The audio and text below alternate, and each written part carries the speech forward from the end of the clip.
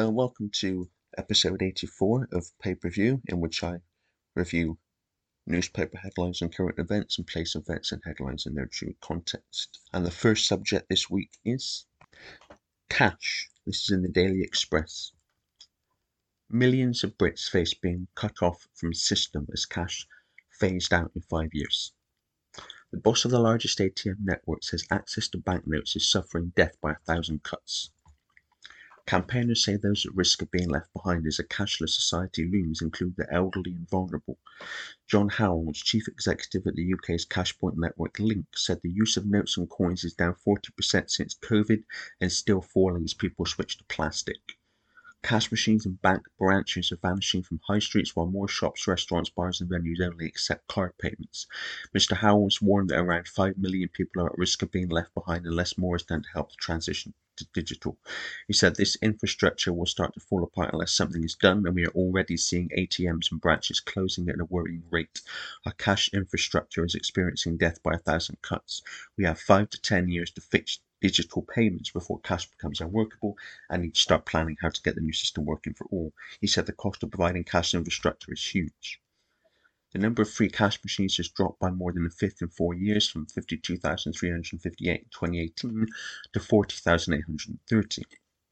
It is feared moves towards a digital society would be a hammer blow to pensioners who do not use the internet, as well as others who rely on hard cash. Mr. Howell's warning has sparked calls from campaigners for new legislation to protect access to cash. The plea follows plans that were outlined in the Queen's speech earlier this year. Caroline Abrahams, charity director at Age UK, said cash usage has declined over the past few years, with many businesses requiring customers to pay by card or digitally during the pandemic. However, cash remains an essential part of many people's lives, and there are some suggestions that it is becoming more popular again, including among young people, as it's a good way of keeping control of your finances when inflation is high.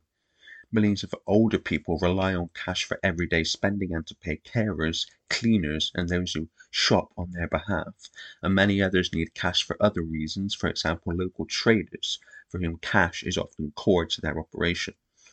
It would be a mistake to assume that everyone in our society is willing or able to make all their financial transactions digitally.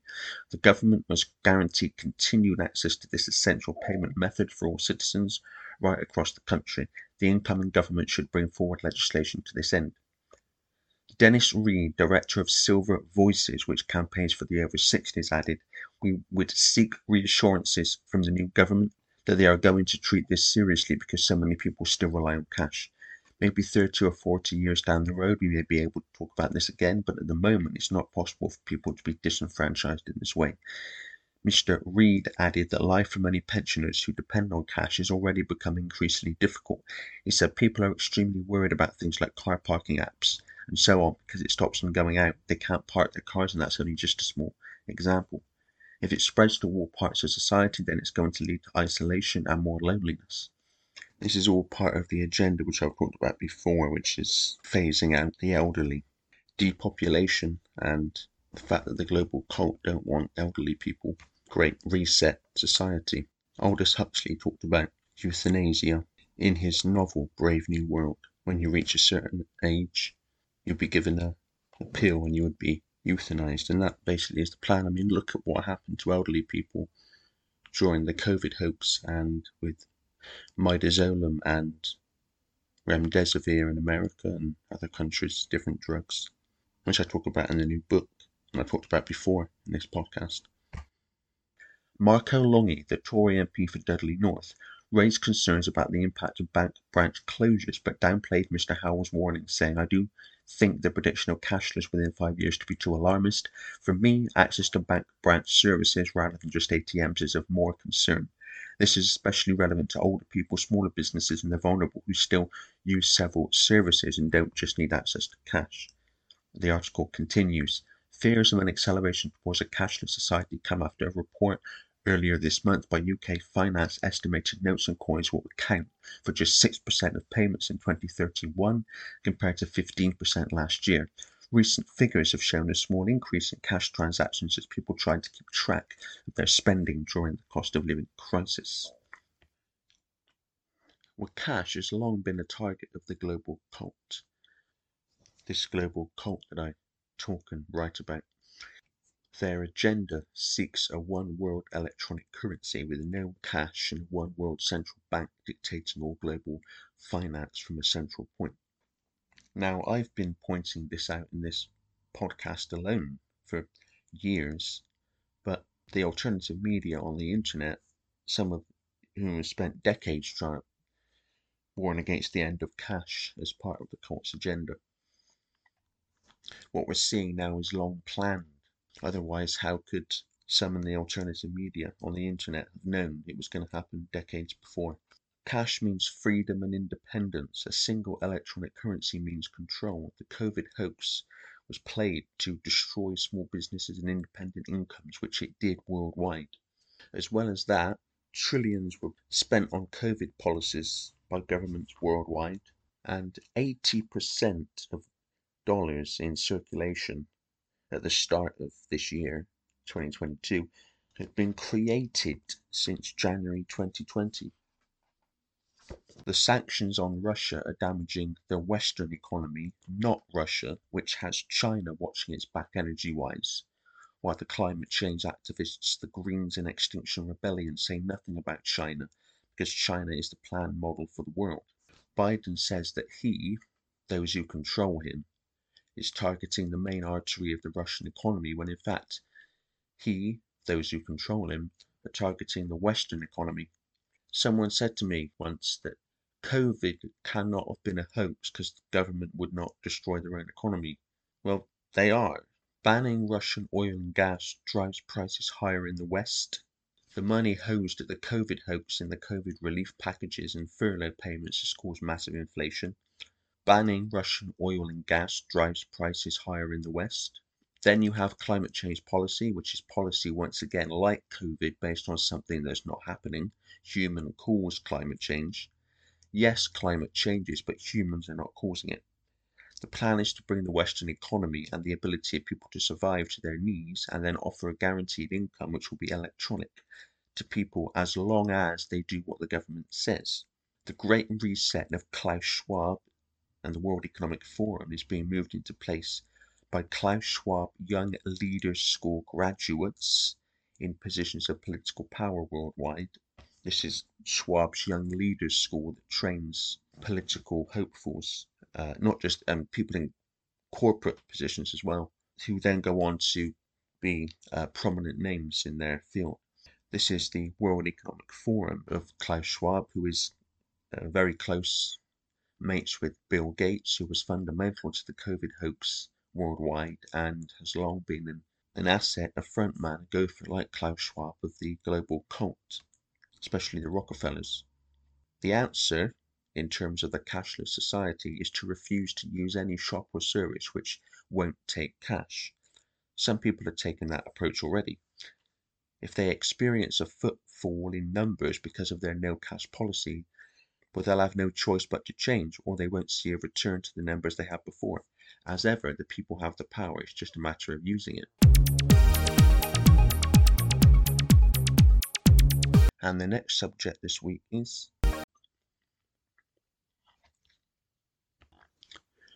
food crisis. Running out. Fears of food and beer shortages caused by new CO2 crisis as major plant halts production. This is in The Sun. Fears have been sparked there could be food and beer shortages caused by a carbon dioxide crisis at a major production plant. Soaring energy prices have caused CF Fertilizers to stop operation at its Billingham plant, which could impact the supply of food and production of beer. The firm produces ammonia, and the CO2 byproduct that is produced is commonly used to put into beer to make it fizzy, and is also put into food packaging to keep items fresh. It is also used to humanely slaughter chickens and pigs, and is put in fizzy soft drinks too. But high natural gas and carbon prices have led the factory, which supplies 40% of the country's CO2, to shut down temporarily, sparking concerns of gaps in shelves.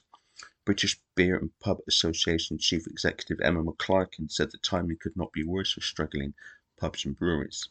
She said a guaranteed supply is essential for operations across pub and brewing businesses, and this announcement comes at a time when they are already facing extreme cost rising that are threatening businesses and people's livelihoods across the country. Concerns were sparked about CO2 crisis hitting drinkers last year. Experts warned it could hit Christmas beer supplies as the nation faced the worst CO2 shortage for over 40 years at that point. Pubs also faced a carbon dioxide shortage in 2018, which hit thousands of branches across the country, with some Wetherspoons, Punch, Admiral, Taverns and Enterprise Inns pubs left unable to sell draft beer and fizzy drinks. National Farmers Union said news of CF Fertilizer's plant closure was extremely worrying for the agricultural industry. It would be meeting with the company to see how long the temporary suspension would last for. Its president, Minette Batters, said, "I am also urging the government to review how this decision impacts CO2 availability in the UK, which is essential in the food supply chain to process and package food." A government spokesperson said, "While the government continues to examine options for the market to improve resilience over the longer term, it is essential industry acts in the interest of the public and business to do everything it can to meet demand." Energy prices soared, the article continues, on Monday after Russia said it would run maintenance on a key gas pipeline, the Nord Stream 1. This has caused concern, for experts have warned Russia may not open the pipeline to put pressure on Europe as the war with Ukraine continues, which could cause energy bills to spiral. Industry insiders say as many as 400,000 UK businesses could go bust if energy costs continue to rocket.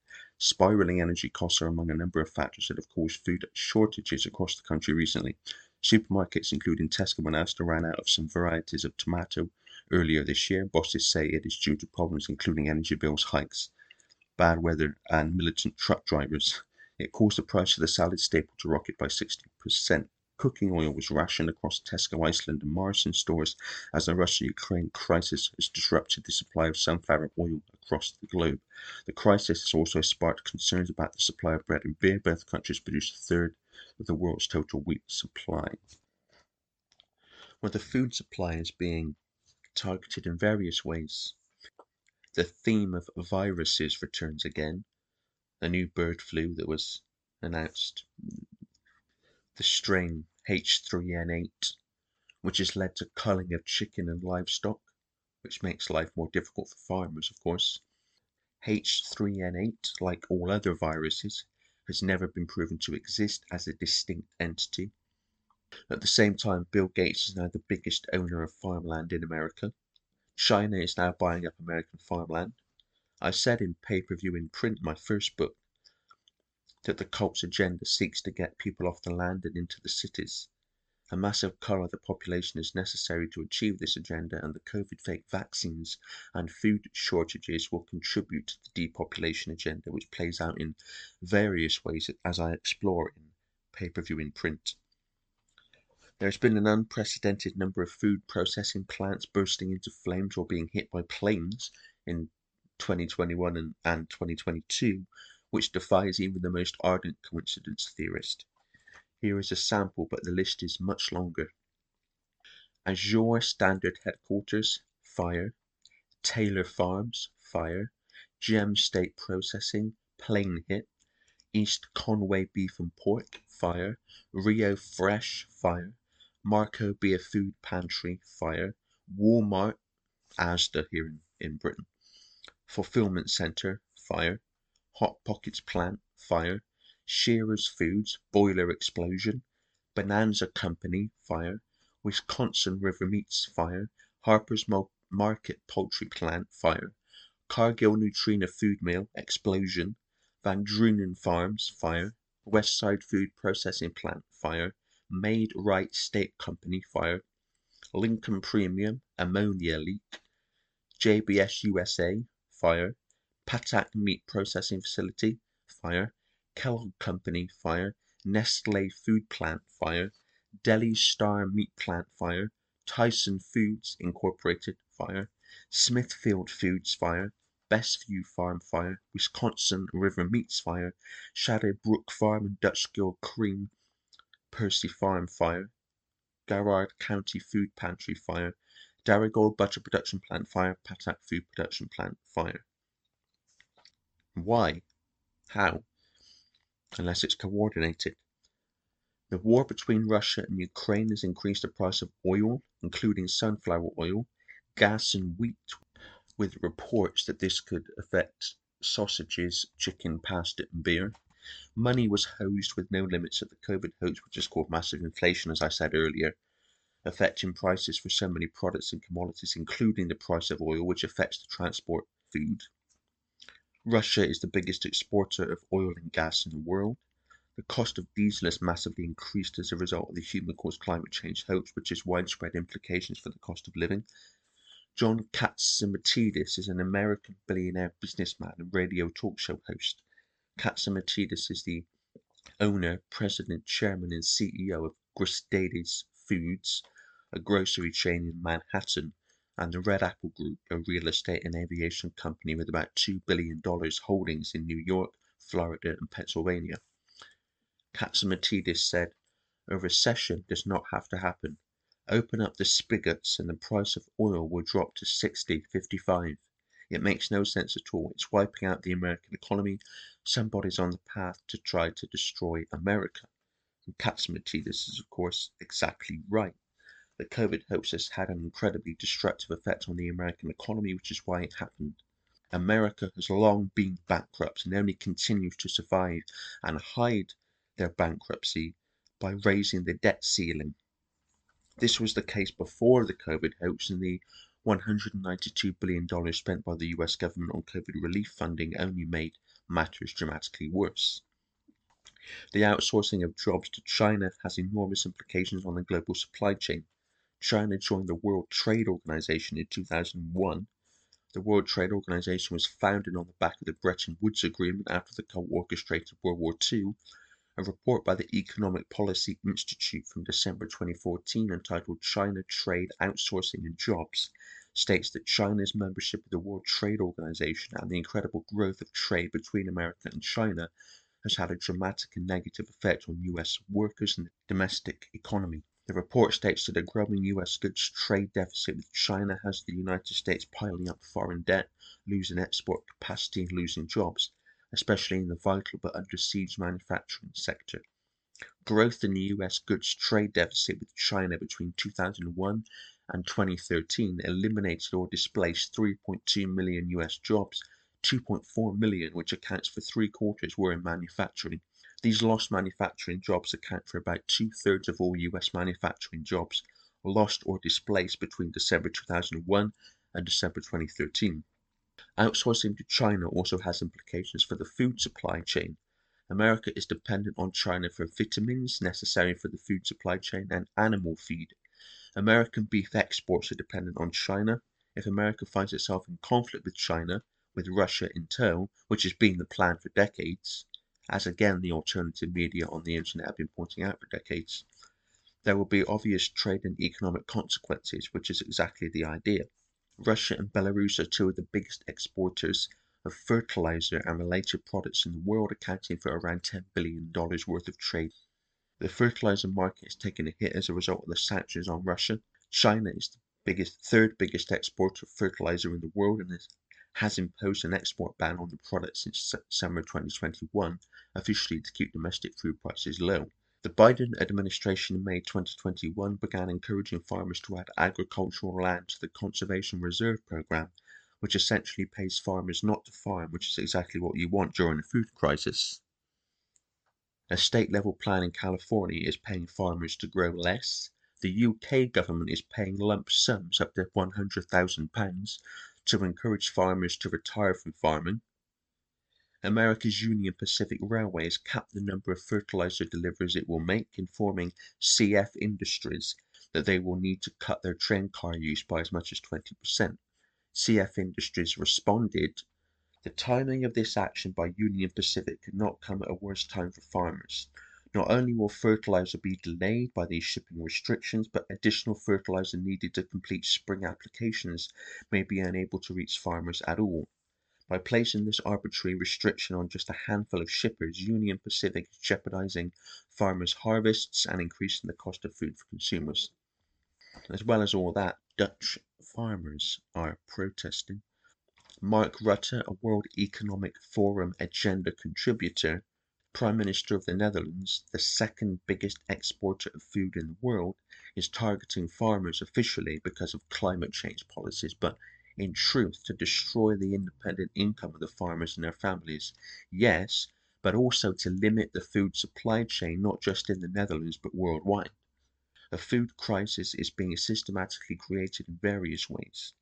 Henry Kissinger once said, "Who controls the food supply controls the people. Who controls the energy can control whole continents. Who controls money can control the world." And this sums up exactly what the manufactured food crisis is really about: control. They can't already control energy through the corporations they own and control, and the money supply through owning the global banking, financial, and economic system. And the COVID hoax saw the biggest transfer of wealth in human history.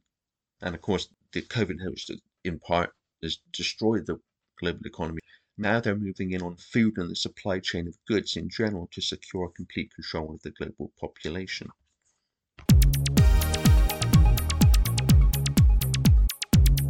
And the next subject this week is the COVID fake vaccine. This is in the Daily Mail, although they don't look at it from that angle, of course. Healthy young people are dying suddenly and unexpectedly from a mysterious syndrome as doctors seek answers through a new national register. People aged under 40 are being urged to have their hearts checked because they may potentially be at risk of sudden adult death syndrome. The syndrome, known as SADS, has been fatal for all kinds of people regardless of whether they maintain a fit and healthy lifestyle.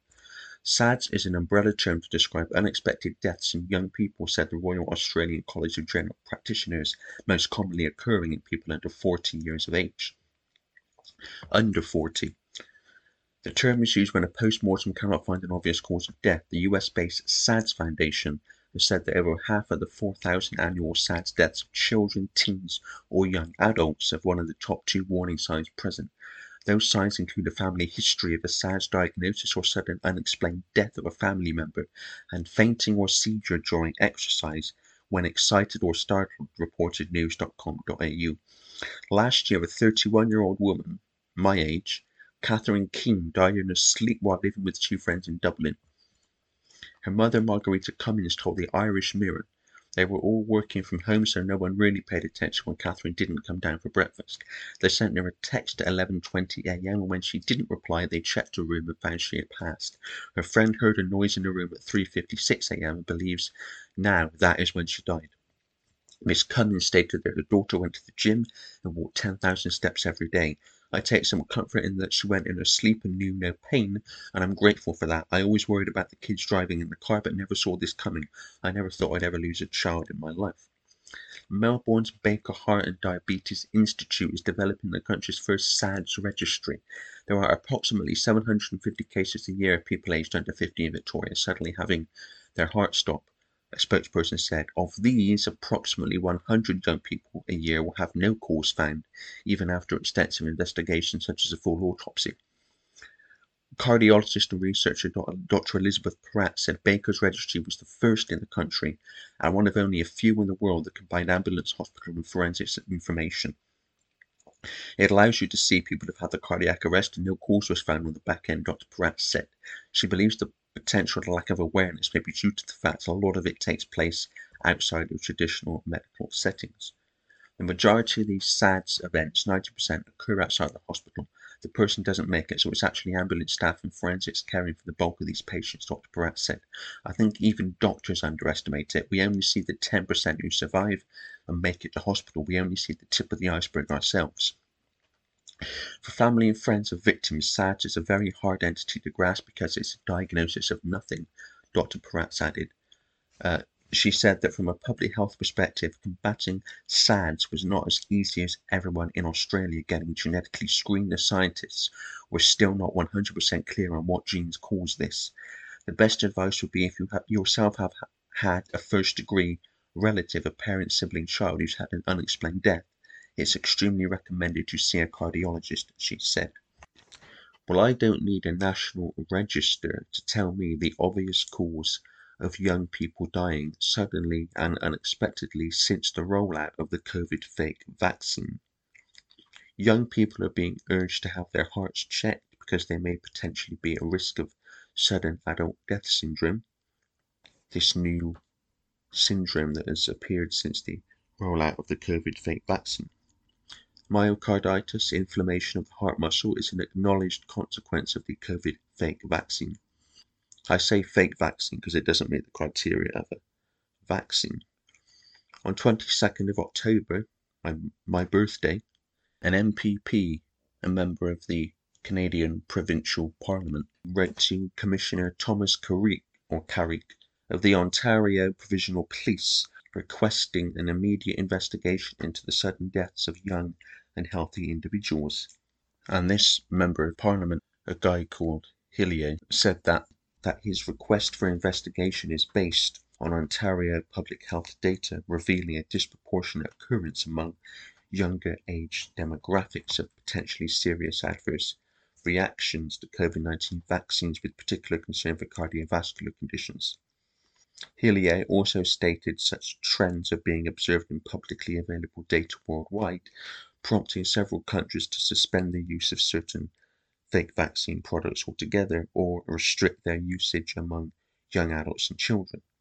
Sweden and Denmark paused the Moderna COVID fake vaccine to younger age groups due to an increase in cases of myocarditis and pericarditis following fake vaccination.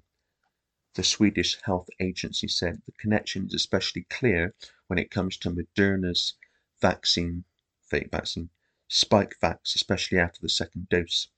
Hillier told the Commissioner for Ontario Provincial Police that the increasing occurrence of sudden deaths in young and healthy individuals is of great cause for concern, and that they owe the truth to the families of the deceased who are seeking answers.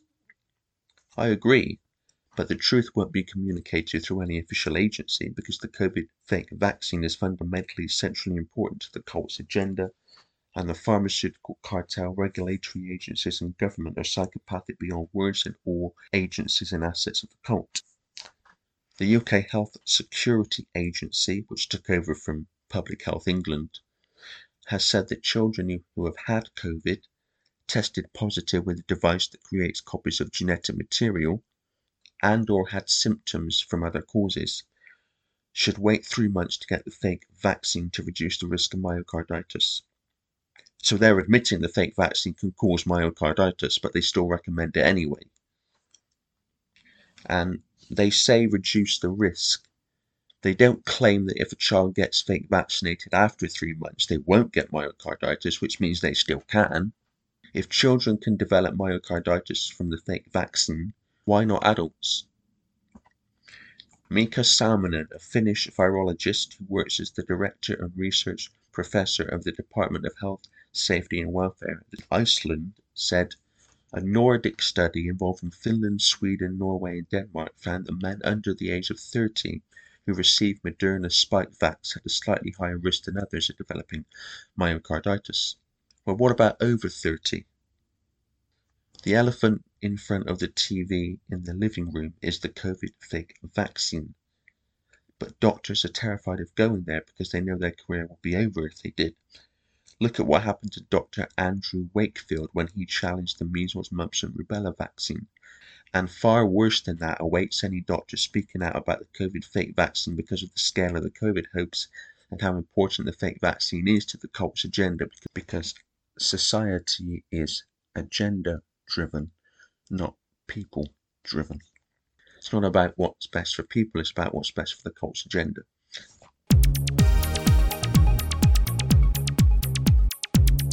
And the final subject this week is lockdown. This is in the Times. Little by little, the truth of the lockdown is being admitted. It was a disaster. This is written by Jonathan Sumption, or Lord Sumption, who is a British author, medieval historian, and a former senior judge who sat on the Supreme Court of the United Kingdom between 2012 and 2018. And he says this in this article about lockdown. Lockdown was an extreme and unprecedented response to an ancient problem, the challenge of epidemic disease. It was also something else. It marked one of the gravest governmental failures in modern times. In a remarkably candid interview with The Spectator, Rishi Sunak has blown the gaff off on the sheer superficiality of the decision-making process of which he was himself part. The fundamental rule of good government is not to make radical decisions without understanding the likely consequences. It seems obvious. Yet it is at that most basic level that the Johnson government failed. The tragedy is that this is only now being acknowledged. Sunak makes three main points. First, the scientific advice was more equivocal and inconsistent than the government let on. Some of it was based on questionable premises that were never properly scrutinized. Some of it fell apart as soon as it was challenged from outside the groupthink of the SAGE advisory body. Second, to build support, the government stoked fear, embarking on a manipulative advertising campaign and endorsing extravagant graphics, pointing to an uncontrolled rise in mortality if we were not locked down.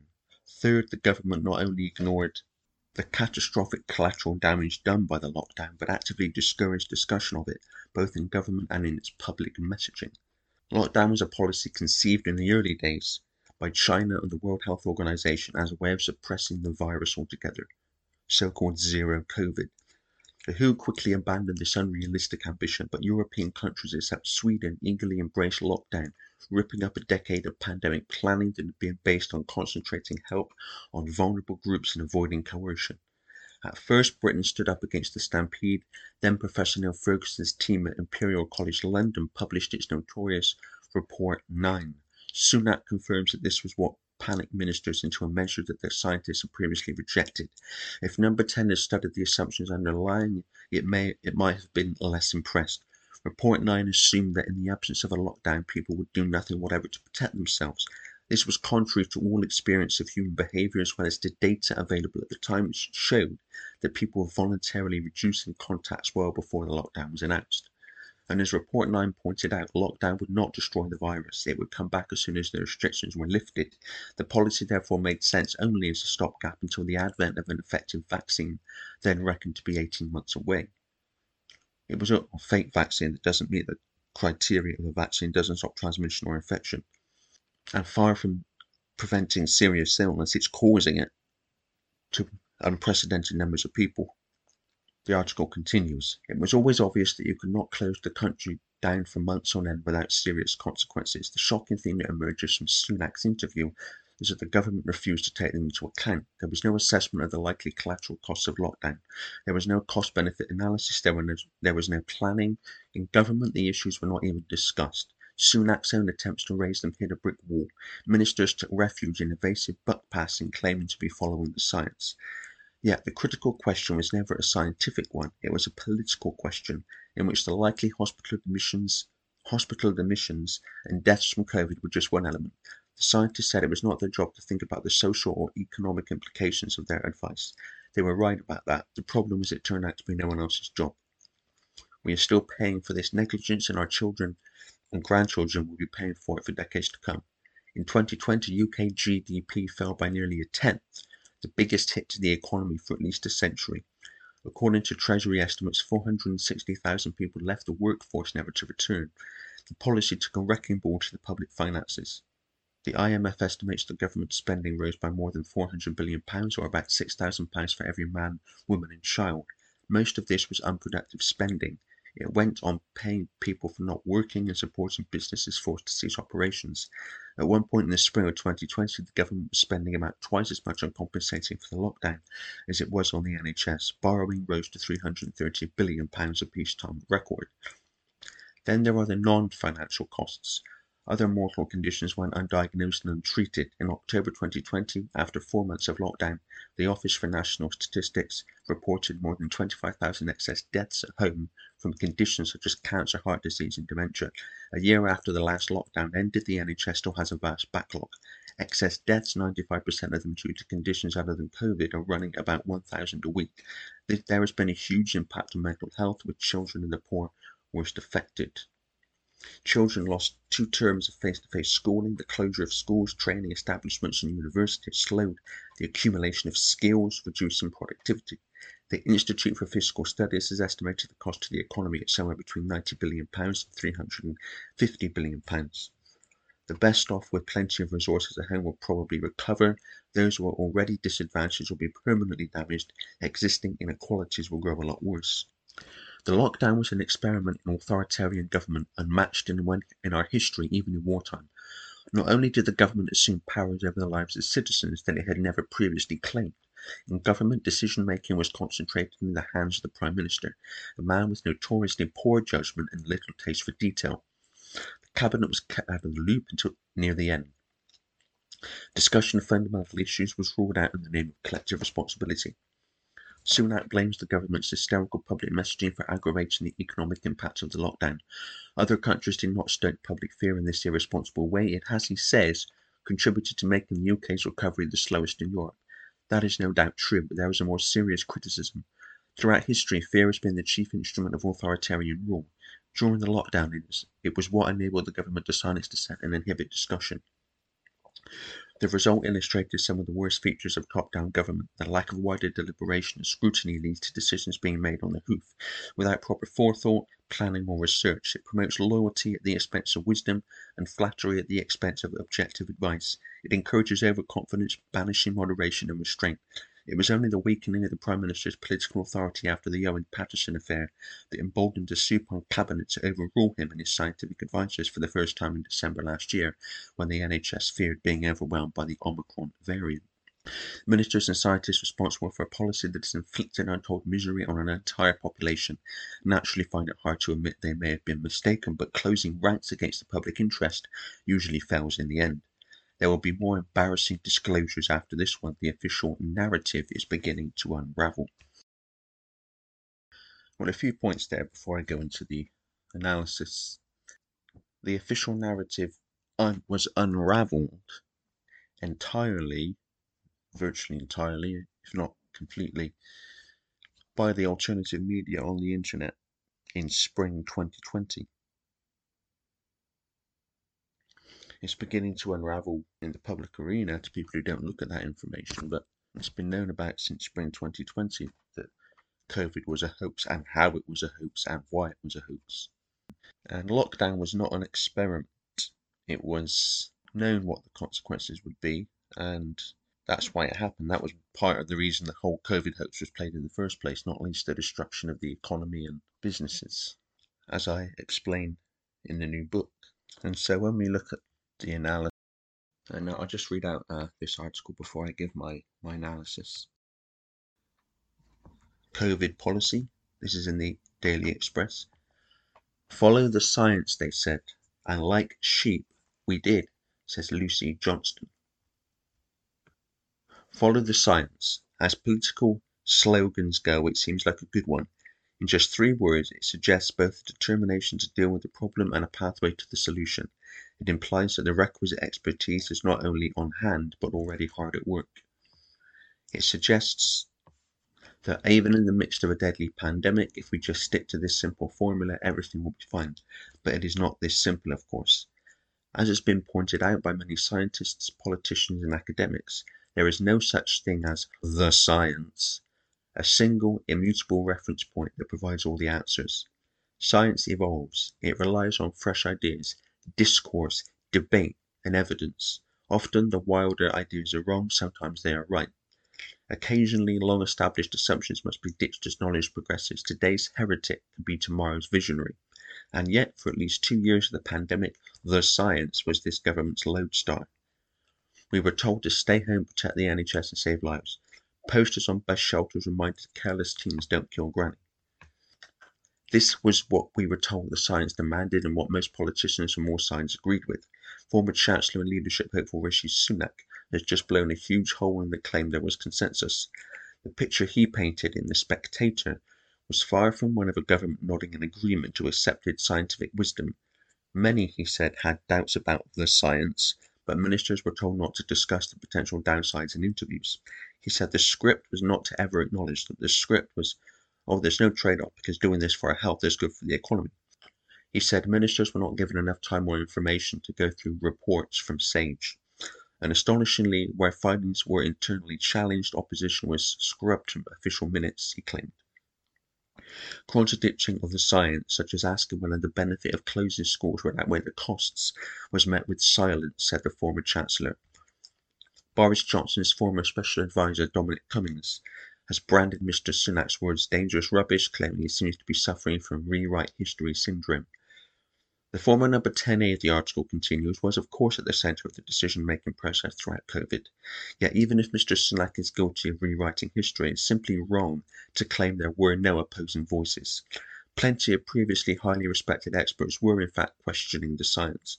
I know because I dealt with them throughout the pandemic. The Writer says, countless doctors and scientists told me they feared that lockdowns ultimately would do more harm than good. Many questioned the lack of evidence and the lack of proportionality to the measures, but they urged this was off the record. You cannot print it, otherwise I might lose my job, I could face disciplinary action, I will get trolled on social media. There were also a handful brave enough to put their heads above the parapet and question the science. They faced a vitriolic backlash both on and offline despite their immense expertise. Oxford professors Sunetra Gupta and Carl Hennigan are amongst them. So too are the sociologist Robert Dingwall, economic health expert David Patton, the cancer specialist Carol Sikora, and the psychologist Ellen Townsend. Perhaps they and others, once the dust is finally settled, will see their contributions to the debate properly acknowledged. For now, it is still those who push the government line who have picked up the plaudits, promotions and honours, including knighthoods. But Mr. Sunak has opened the door to new lines of discussion that cannot be ignored. Who allowed unelected experts to effectively call the shots? How and why did official minutes of SAGE documents get censored without challenge? And as the country is left to pick up the pieces, with more than 1,000 unexplained weekly excess non-COVID deaths, record waiting lists and eye-watering national debt, where are these experts now? Where are the urgent briefings about the hundreds of thousands of missed cases of cancer, heart disease, strokes and diabetes? Why did no one in authority warn that the lockdown measures put in place to protect us could end up causing so much harm? Open scientific debate was broken during the pandemic. While everyone recognises the slogan of follow the science, will anyone be held to account for the problems we now face for doing so? Well, a few points there before I go into the analysis. The official narrative was unravelled entirely, virtually entirely, if not completely, by the alternative media on the internet in spring 2020.